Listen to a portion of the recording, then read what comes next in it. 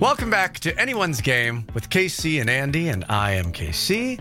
That's my brother Andy. That's me. Welcome back, everybody. So when we had the first episode 2 weeks ago, did you get any feedback at all that people listened to it? Any family or friends or anything like that? Absolutely, yeah. Well, I obviously played it for my wife to get a feel for what she thought. Yeah. She was very complimentary. Oh, good. A lot of my family listened and gave me some feedback about how good we sound and how fun, and that's always great because I think I was mostly nervous about never having talked into a mic before. But yeah, how about you? Did you get some good feedback? I did. It was cool. It's one of those things you put out there. You hope people listen, and then you don't know what the feedback's going to be. You don't know how people are going to listen, if they're going to understand everything we're talking about. Yeah. And one of the things I got from a couple people is that we are video chatting. They asked, is it a video podcast? Because you talked about looking at your game rules for Bang, the card game. And I was like, right, no. Andy and I can see each other because we're video chatting right now. Right. So that we know when to talk to each other. If there's something you want to raise your hand and say and interrupt. We make faces at each other, things like that. Yeah. And I said, no. So maybe in the future we'll do a video podcast once we have a bazillion listeners and we're influencers. Yeah, and I have to get a haircut and stuff. Yeah, right, totally. Yeah, and I got to put on makeup. But no, that was one thing. So no, we're not doing video. It's just audio. The other thing, I had a really nice text from my friend that said, you guys made the games understandable and not daunting. Loved that. That's why we do this. It's exactly what we want to hear. That's great. Yeah, and this is what I love. Is one of my favorite parts of the day, because we do it daily, is when we play games. Ah, yes. So this is like my second favorite part. We just get to talk about games. That's right. We're doing Anyone's Game for exactly what we're discussing. That's right. If you're just tuning in, that's what we're all about, is talking about games that maybe have been skipped over in the past, that been on your shelf for a while, you haven't gotten down, or you just haven't gotten to.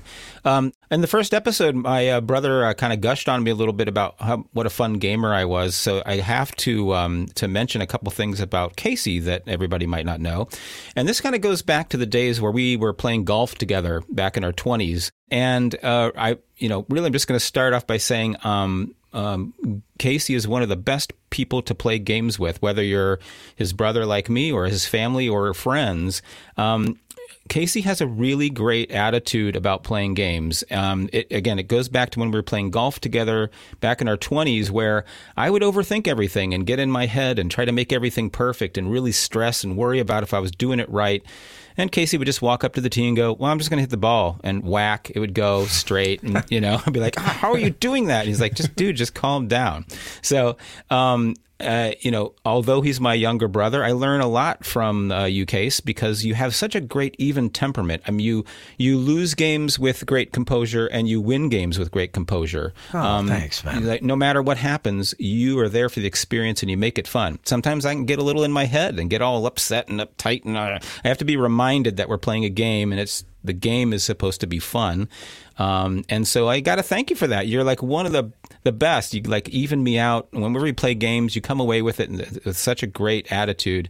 Whereas sometimes I can be a little too stressy about it. So, well, thanks, man. I appreciate that. Absolutely. And I do lose more than I win, and maybe that's why. Because I'm really good at losing, is what you were saying. So thanks, buddy. Appreciate all right. That. Yeah. It's one of the best parts about playing games with you is just like the feeling I get back from you of like, this is supposed to be fun, so let's relax and do it. So, yeah, there you go. It's a little bit about you, my awesome brother. Yeah. Aw, thanks, awesome brother. I appreciate that, dude. All right. So on today's show, we've got, of course, our segment Not So New. We've got games I played with my son and or daughter. We also have the Wheel of Magical Goodness coming up. We have a giveaway today. That's ridiculous. But it's interesting with our Not So New coming up. We actually chose games in a theme. That's right. We inadvertently made a theme to our show. Explorers. That's right. The games that we're talking about. So, think Indiana Jones music, although we can't pay John Williams because that would be way too much money, but we can sing it. No, let's not. Let's get into it. It's Not So New. So, Andrew, what game do you have? All right. My not so new game is a game called Incan Gold. And Ink and Gold is a game from Eagle Gryphon Games. It was also published under the name Diamant, which is French for diamond, from Fancy. Yellow Games. Yes, very fancy. Now, this is a game for 3 to 8 players, ages 8 and up. And, it's the great thing about this game, Ink and Gold, is even with 8 players, the game only lasts between 15 to 30 minutes. Wow. It's really That's cool. Yeah, it really is. Now, Ink and Gold is a push your luck game. And a push your luck game that... what's that? You set off the GND. We hooked up the GND already. I forgot about that. Well, it's working. That's the gamer nerd detector.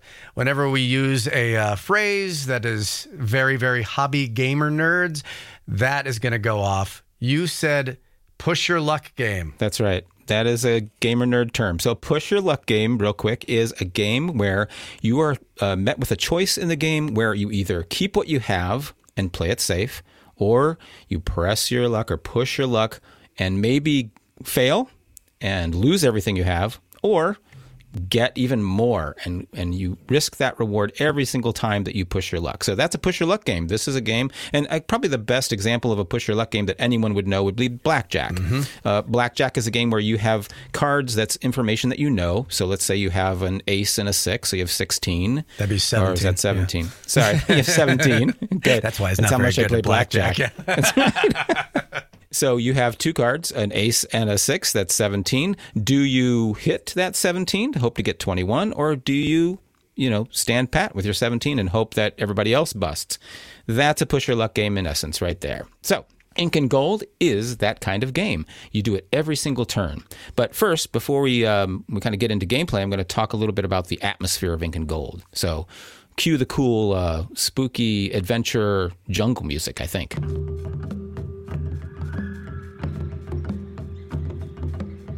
So you and your fellow adventurers explore the ruins of an ancient Incan temple, looking for turquoise, obsidian, and gold. At every turn, you must decide whether to play it safe by returning to camp with the treasure you've gathered so far, or be a truly intrepid adventurer and keep on exploring. Going farther into the ruins means risking your treasure should you fall victim to many hazards, giant spiders, wandering mummies, and venomous snakes. What is your threshold for danger? How much treasure is enough for you? Find out by exploring Ink and Gold. Excellent. That was my best radio voice. Is that all right? All right. In Ink and Gold, you are playing a game that lasts 5 rounds, and that's actually 5 levels to an Incan temple that you get to explore. Now, in the setup, each player receives one little pop-up tent. It's actually a 3-dimensional cardboard tent that folds up and allows you to store your treasure that you've gathered from the temple. And then also each player receives 2 player cards, a camp card and a torch card. And those are the same for everybody. Everybody receives those same 2 cards. There's also a deck called the Quest deck, filled with quest cards. Half of the deck show rooms that have gems in them, or passageways. And they can have a number from 1 to 17. So you could find one measly gem, or you could cash in and get 17 if you turn over that card. But the other half of the deck shows hazards. Hazards like poisonous snakes and spiders and a cave-in, things like that. So you win the game, obviously, by having most treasure at the end of the game. If you're the most successful adventurer and carry the most treasure out of the Incan temple, you win. On your turn, you very simply choose to either play the torch card and explore further into the temple, or play your camp card and leave the temple with whatever spoils you've got so far. After you decide and everybody simultaneously turns over their choice, the top card of the quest deck is revealed. And as I said, either it's a passageway filled with gems, at which point the number on the card is evenly divided among the number of players. So, for example, if there's 5 players and you turn over a card that says 15 on it, every player gets 3 gems. Or if it's a scary hazard, nothing really happens the first time a scary hazard is turned over. Again, each player chooses to continue or to go back to camp with whatever they have. Push your luck. Yeah, exactly. And the next card is turned over. Now, this continues around until 2 things happen. Either all the adventurers have left the temple with all of the gems they have found, or a second hazard is turned off that matches a previous hazard that's been revealed. So if you see a second spider or a second cave-in card while you're exploring this level of the temple, everyone drops all their gems and runs screaming from the temple back to their camp, hanging their heads in shame because they were frightened out of this scary temple. So that's the part where you've pushed your luck too far and you lose all of the gems that you've collected so far. After that round is over, a new round begins. The quest deck is shuffled. Everybody gets prepared to go into the temple on the first turn again, and then explore. And you play that game for 5 rounds until the 5th round ends. Everyone lifts their tents off of the table, and you see how many gems everybody has stored in their tents from the Incan Temple. Person with the most points wins. That's awesome. And you said it could play up to 8 people. That's right. So the more people, you're going to be confused on how many gems everybody has in their tents. Oh, they left early. I remember they got gems, but they stuck and got eaten by the spiders. So you're not really sure how far to push your luck. I love this idea. Yeah, that's right. Because your score is actually represented by the gems you have, and they're hidden in your tent. So you don't know other people's scores. You might go, oh gosh, I should probably go further because I remember Casey left the temple and he had 5 gems with him. I know he has at least that. I need at least like 8 or 9 to probably beat him in this game. So there is that moment of tension in the game where you're not exactly sure how well you're doing compared to the other players. That's right. Oh, and I also love the idea that that the gems are split, because if all 5 or 7 players are in there, everybody's going to get less. But if you stay longer and people aren't in there, you're going to split maybe a 15 with one other person, and then you're just banking. That is exactly right. And that's the reward for staying and pushing your luck and staying in the temple. Right. Now, there are a couple of other things that have to do with leaving the temple, which actually might not be too bad of an idea to chicken out and run back to your camp. The first is when a card is turned over and say there's 17 on the card and there's 5 players, well, that doesn't divide evenly into 5. So each player gets 3 gems, and the remaining 2, 17 minus 15 is 2, go on the card itself, and there's gems sitting on the passageway card. That means if you leave the temple, you divide all of the gems that are still sitting on the cards with the other players who left the temple that turn. So if you decide to chicken out and leave and there are 5 gems sitting on the passageways to get out, you get all those 5 of those gems. So it's kind of like a little bonus for leaving and playing it safe if there are gems sitting on the cards. That's cool. Yeah. That's very cool. And then one other small rule, and this is these are called artifacts, and it's another card that is added to the game each round. So one additional card is added to the quest deck each round. Now, an artifact, when it comes out, doesn't really do anything. It just kind of sits there. You don't get any gems for it or anything. But if you are the only player to leave the temple and go back to camp on a turn, you get to collect any artifact that's in the path on the way out. Cool. So it's worth 5 points at the end of the game if you have an artifact. The problem there is once an artifact comes out, everybody's like, ooh, I want to get that. And, if multiple people leave on the same turn, nobody gets it. It's kind of like, you're fighting over it in the passageway and you're like, forget it. And you run back to camp and you leave it sitting in the hallway. Right. So that's an interesting aspect of the game that can expand kind of how the points work, but also makes it really interesting in the decision-making process for running out of the temple. Does everybody flip over their card at the same time? Like where I'm exploring and, you went back to camp, so you flip it over at the same time? That's right. Everybody kind of hides their card and simultaneously reveals it. That's right. Yeah. That's fun. Yeah, again, so the game really literally lasts about 10 to 20 minutes at the most. And, each turn is very easy. You just decide whether to keep going or to stop. And that's the interesting dynamic of the game is a lot of different personalities can come out from whether or not people are foolhardy and keep pushing to try to get as many gems as possible. Or if you're just going to play it safe, it might be fine. Like, you say, I got 5 gems. I'm good with that. I'm leaving. Mm-hmm. And you go back to camp and you're playing it safe. I'm always the pushing your luck guy. I'm the one I'm going. Spiders! Yep, that does sound like you. Yeah. Oh, well. Oh, well, whatever. So Incan Gold, again, if you want to find Incan Gold, You can check your friendly local game store, which is a game store in your area that carries these kind of games. Also check their website. They probably have an e-store on their website. Also, go straight to the manufacturer. That's Eagle Gryphon Games.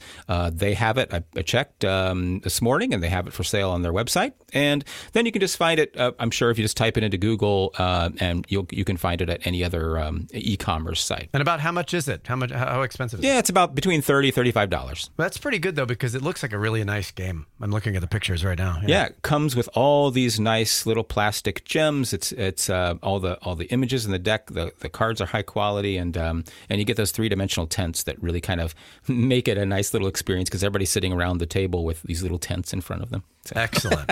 Good game choice on our Explorers Not So New. Thanks, Case. Yep, Ink and Gold. Play it now. And my Explorer game, and Not So New, is a game that came out in 1999. Lost Cities. It's a card game for 2 players made by the company Kosmos, Kosmos. It takes about 30 minutes to play, and on the box it says it's for 10 and up. I'd say 8 and up. This is Lost Cities. Dun, dun, dun, dun, dun, dun, dun. Oh, we aren't supposed to sing that. No, you can't use that music. Sorry. Lost Cities.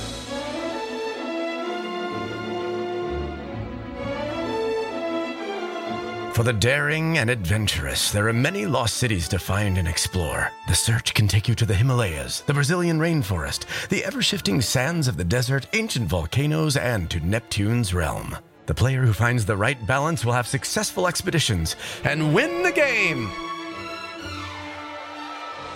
Okay, so in Lost Cities, the object of the game is to lay down and score as many points as possible. There are 5 suits: red, yellow, green, blue, and white. And each suit represents an expedition. Each suit in the deck has the numbers 2 through 10, and some special handshake cards or wager cards that will give you a bonus to your score. More on that in a minute. But here's how to play. You simply lay a card and draw a card. You can lay a card in front of you to start a new column in one of the colored suits, starting that expedition, or you can extend that column, and you have to lay the cards in ascending order. Now, if you cannot play a card to a column, or you don't want to, you can discard that card instead face up on the game board, and each color has its own discard pile. Now, once you play or discard a card, then you draw a card from the deck or from one of those discard piles. Play goes back and forth until the last card is drawn from the deck. Then the hand ends, points are counted, then you reshuffle, and you start another round. Whoever has the most points after 3 rounds, that person's the winner and the best archaeologist. Now, you don't have to play every color. You may only start 2 or 3 columns of those expeditions. Now, the scoring is interesting because if you do start laying cards in a suit, you're immediately going to be 20 points in the hole. Because starting an expedition is a risk, so you'll have to lay down cards with numbers that add up to more than 20 to score positive points. Now, remember I mentioned the handshake wager cards? This is cool. If you lay one of those cards before you start laying the numbers in a suit in that color, it will double your score for that column. If you lay 2 wager cards, it triples it. And you lay 3 wager cards, it will quadruple the positive score for that expedition. Now, the strategy with Lost Cities is so interesting because you know all the cards in the deck. There are only 2 through 10 in every color. Sometimes you have to play a card. That I find that when you're holding your hand and you're like, well, I don't want to discard an 8 yellow. I don't have any other yellows, but Andy's going to take it. So you may start an expedition hoping you get cards. That never ends well. Never ends well. It doesn't. All I had was a 2 and a 3. We'll see. That's like akin to I think I'll go off in the jungle. I'm sure I'll find a canteen somewhere or food. I'll be fine. Water. I'll be fine. It's very, very simple. It's one of my favorite things. And Andy, you and I talk about this all the time. Some of the best games are the simple ones to learn, difficult to master. That's right. And I definitely have had problems mastering this when playing with you. It's a beautiful game. The cards are really big. They're not like regular playing size cards. And the art is excellent. You can get it at ThamesandKosmos.com. That's THAMES and Kosmos with a K.com, or your friendly local game store, or just find it online. It's a great 2-player game that anyone can play. That's a great choice, Case. That is a great choice. Well, I had to do it because you picked an Explorer game, and I had to play an Explorer game. All right, now let's get to this part of the show. and I'm excited about this one because we're going to have some special guests on the show today. That's right. So what segment is next? All right. The next segment on our show, Anyone's Game with Casey and Andy, is games that I played with my son or daughter.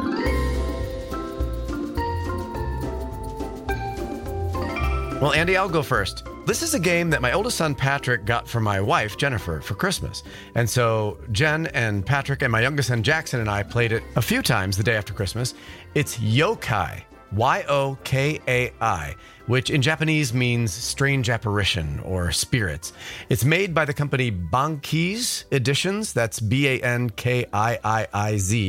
It's for 2 to 4 players. Lasts about 15 to 35 minutes, depending on how long you strategize. And it's for ages 10 and up. Let me tell you a little bit about Yokai. This is a game where you are working together, and that's why it makes it such a great family game. And it's beautiful. So the yokai, there's 4 of them. They're 4 different colors of these square cards. I think they're like 3 by 3. So these square cards, there's red, purple, green, and blue.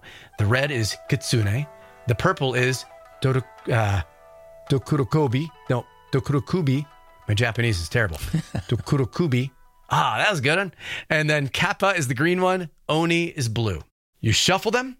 You put them in a 4x4 grid in the middle of the table face down. The whole idea of the game is to get them to their families, meaning we're going to move the cards around, put the reds all together, put the blues all together, the purples all together, and the greens all together next to each other, hopefully. There's another deck of cards that you lay down too. You shuffle, and these are hint cards. On the hint cards, there's a 1 color, so you'll flip it over. It may be blue. It may be red. There's a hint card that is 2 colors. There's a hint card that are 3 colors. And this is how you play the game. It's excellent. On your turn, you look at 2 cards. You peek at them. You put them back. You move one of those cards anywhere else around the grid, because remember, you want to start matching them up with the reds next to the reds and the blues next to the blue. You move one of those cards, and then you reveal one of those hint cards. If there's already a hint card revealed, you can place one of those hint cards. For instance, let's say I peeked at 2 cards. I see one is blue, one is red. I remember from earlier that there's a blue one down at the bottom. So I move that blue one down next to that other blue one that I know is blue because I looked at it before. Then I see one of the hint cards is blue. I take that and I put it on that card. So once a hint card is placed on one of those cards, you can't move that card or look at that card ever again. We go around the table doing this. Peek at the cards, move a card, reveal a hint card, place a hint card. You do this until one player decides not to take their turn. And they say, the yokai are appeased. Meaning, you think that all of the families are next to each other. That's when the game stops. Then you flip over all the cards. And if they are all together in their little pockets of families, you win the game. If they're not, you lose the game. And then you score, trying to get the most points. And that depends on how quickly you did it and some other things. To talk a little bit more about the game and why it's awesome, I have my special guest.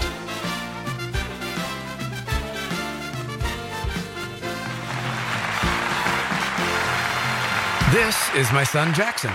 So, Jackson, what did you think of Yokai? Why do you like it? I love the simplicity of the game, how complicated it can get because of the point system and because of the players you play with. And we played it more than once. What made you want to play it again and again? Well, there's different types to the game because there's a simpler version of it, and then it gets advanced the more you play it. And I like the point system because the next time you want to do better. Each time you want to be better than the last time you played it. So why do you think, since we have this on this podcast, which is called Anyone's Game, why do you think anyone could play this game? Well, it's a game for anybody, age difference at all, because it's all about matching colors to colors, basically. So, I mean, anybody from 4 to 90 could play that game. Well, in that case, then, what's difficult about it? Well, a simpler mind person could be playing it in a different way as much as a board game nerd could be playing it. There's strategy behind it. A more complicated player could play it in a different way as an easier player. So is this a game that you'd want to play again? I mean, we've played it, 2 or 3 times? Would you want to play it again? I'd love to play it again because there's so many different advanced versions of it as well. It's different every time. Good point. Thank you, Jax. I appreciate my son being on the show. So, like Jackson said, that's really cool. There are rules in the end of the rule book that add to the difficulty, and you can add different rules to it. And so it is very replayable like that. And what's cool with this being a co-op game... You did it this time. Dang it, I did. A co-op or a cooperative board game. That's right, a cooperative board game. Cooperative is just what it sounds like. It is a game that you are all working together to try to achieve the goal. You either all win or you all lose. You're all trying to play the game together. There's not going to be one winner. There's going to be a group of winners, the whole group. That's cooperative. Sorry.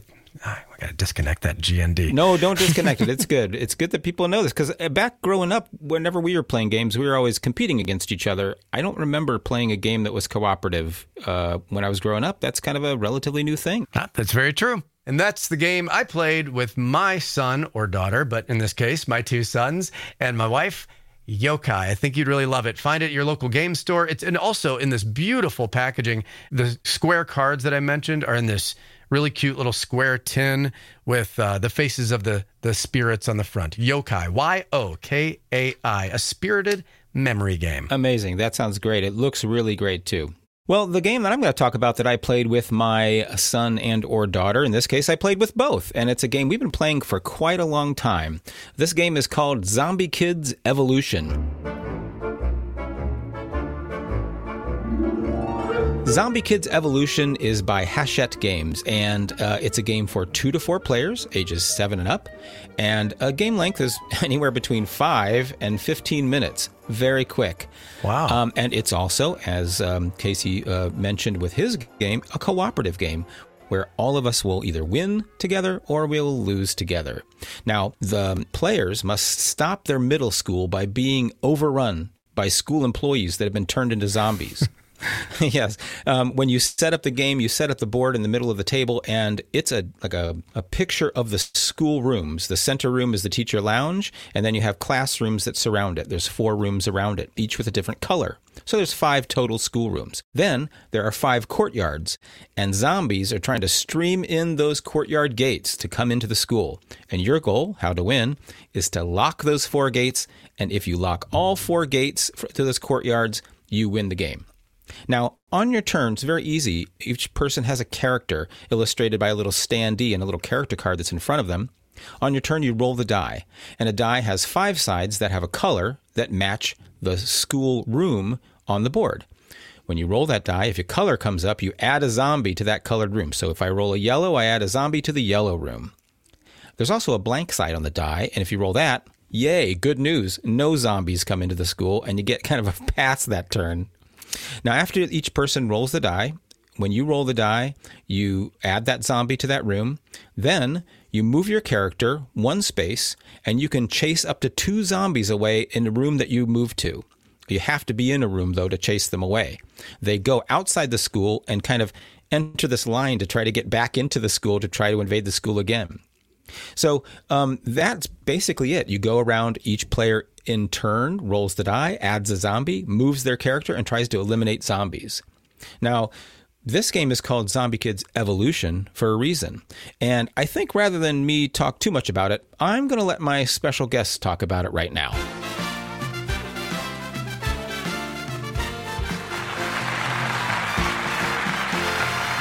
All right, I am here with my son Lorenzo and my daughter Valentina. Welcome to Anyone's Game with Casey and Andy, guys. Hi. Hi. So we're here to talk about a game that we have been playing a lot of called Zombie Kids. Now, Zombie Kids is a cooperative game, and that's pretty cool, right, guys? Yeah, it's fun. Yeah, what do you think is cool about it being a cooperative game, Lorenzo? Well, I like how you can trade ideas and cooperate and team up and stuff whenever you're like in a situation. You can be like, okay, so you do this and you do this, and we'll get out together.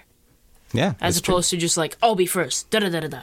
Yeah, less competitive. What about you, Valentina?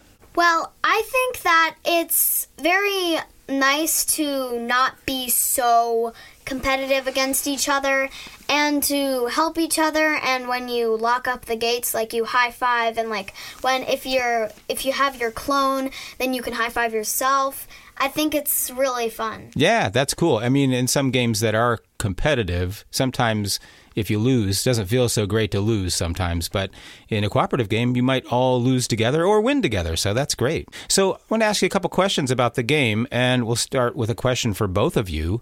My first question is, what is your favorite part of the game? Lorenzo, what's your favorite part of Zombie Kids? Well, I like the fact that there are different rooms and different colors, and there are super zombies, and if they're in their room color, they can't be defeated, and you have to like team up and see if you can like get them out into the open or blast them from afar or something like that. Yeah, if they start piling up in those rooms, it gets pretty dangerous and the intensity increases, right? Yeah. Yeah. Hey, Valentina, what's your favorite part of the game? I like it when I get to use my power, and when other people sometimes use their power and they kind of save me or save everyone else because I don't have that power and I only have one power, but I also like to help other people by doing my own power. That's right. So the game doesn't start with us having powers. Later on in the game, if you, as the game progresses, you get to unlock special powers, and those are really cool. Yeah. So Lorenzo, question for you is, what makes you want to play this game again? I mean, what's cool about it that makes you want to open that box up and start getting zombies again?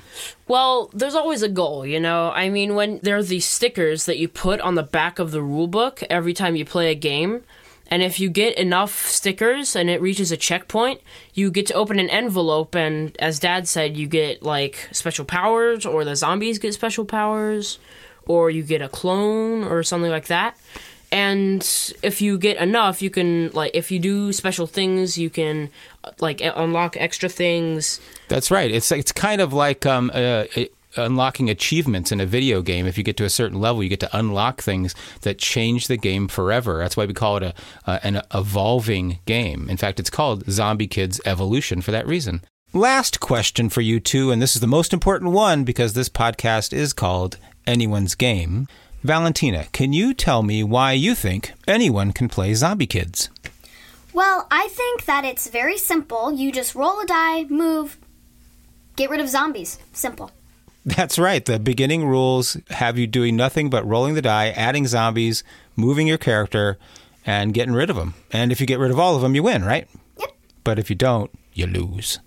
Yeah. Lorenzo, what do you think? I think anyone can play it because it starts out easy, but it gets harder and harder as the game like progresses and you get through the levels. That's a great answer. Yeah, so the rules aren't really complicated at first, but they do get more complicated as the game progresses. Yeah. All right. So thanks you guys so much for joining us on Anyone's Game with Casey and Andy. That was really fun. And I think, you know what? We might plan on having you guys on here again sometime soon. You think that'd be cool? Yeah. That would be awesome. All right. So Lorenzo, thanks for joining us. Hey, no problem. It was fun. And you too, Valentina. Yeah, it was really awesome. Cool. And we'll talk to you soon.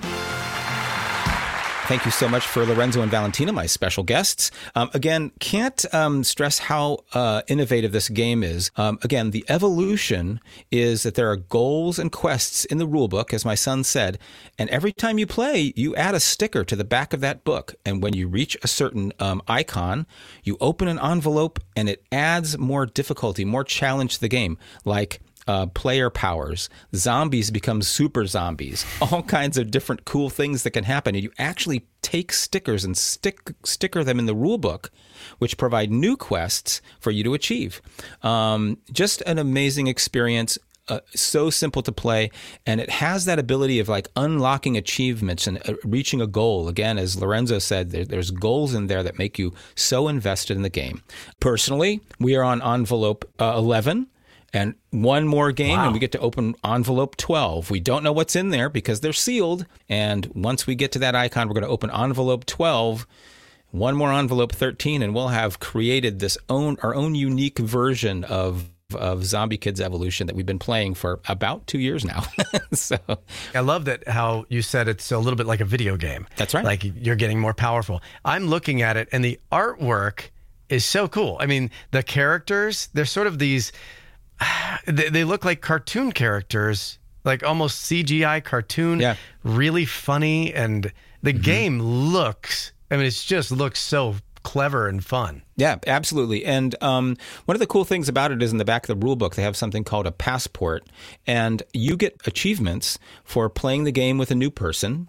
You get achievements for naming your characters, which I think my character's name is Rebecca. She's like this cowgirl with a lightsaber. Yeah, I saw it. That's who I'm looking at. She looks awesome. Very charming. All of the kids have named their characters. They've named the zombies. Like I think the janitor in the game is actually his name is Elvis. That was so. The zombie janitor named Elvis. Where else can you find that? So again, quite enjoyable. You can find it in your local game store. Hachette Board Games. Their website. How do you spell Hachette? So, that's a pretty major company and relatively new in the industry too. Hachette. Really, it's a company that's based in Canada and originally in French. So HachetteBoardGames.com is the website. You can find that for sale, and it's around $25. Yeah, I was going to say it's $25. That's a great...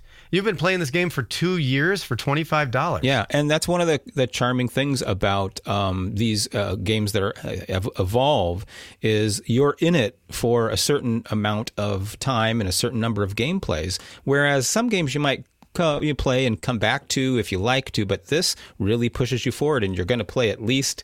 Well, I don't know how many games we played because when you fail, you don't get any reward, so you have to try again.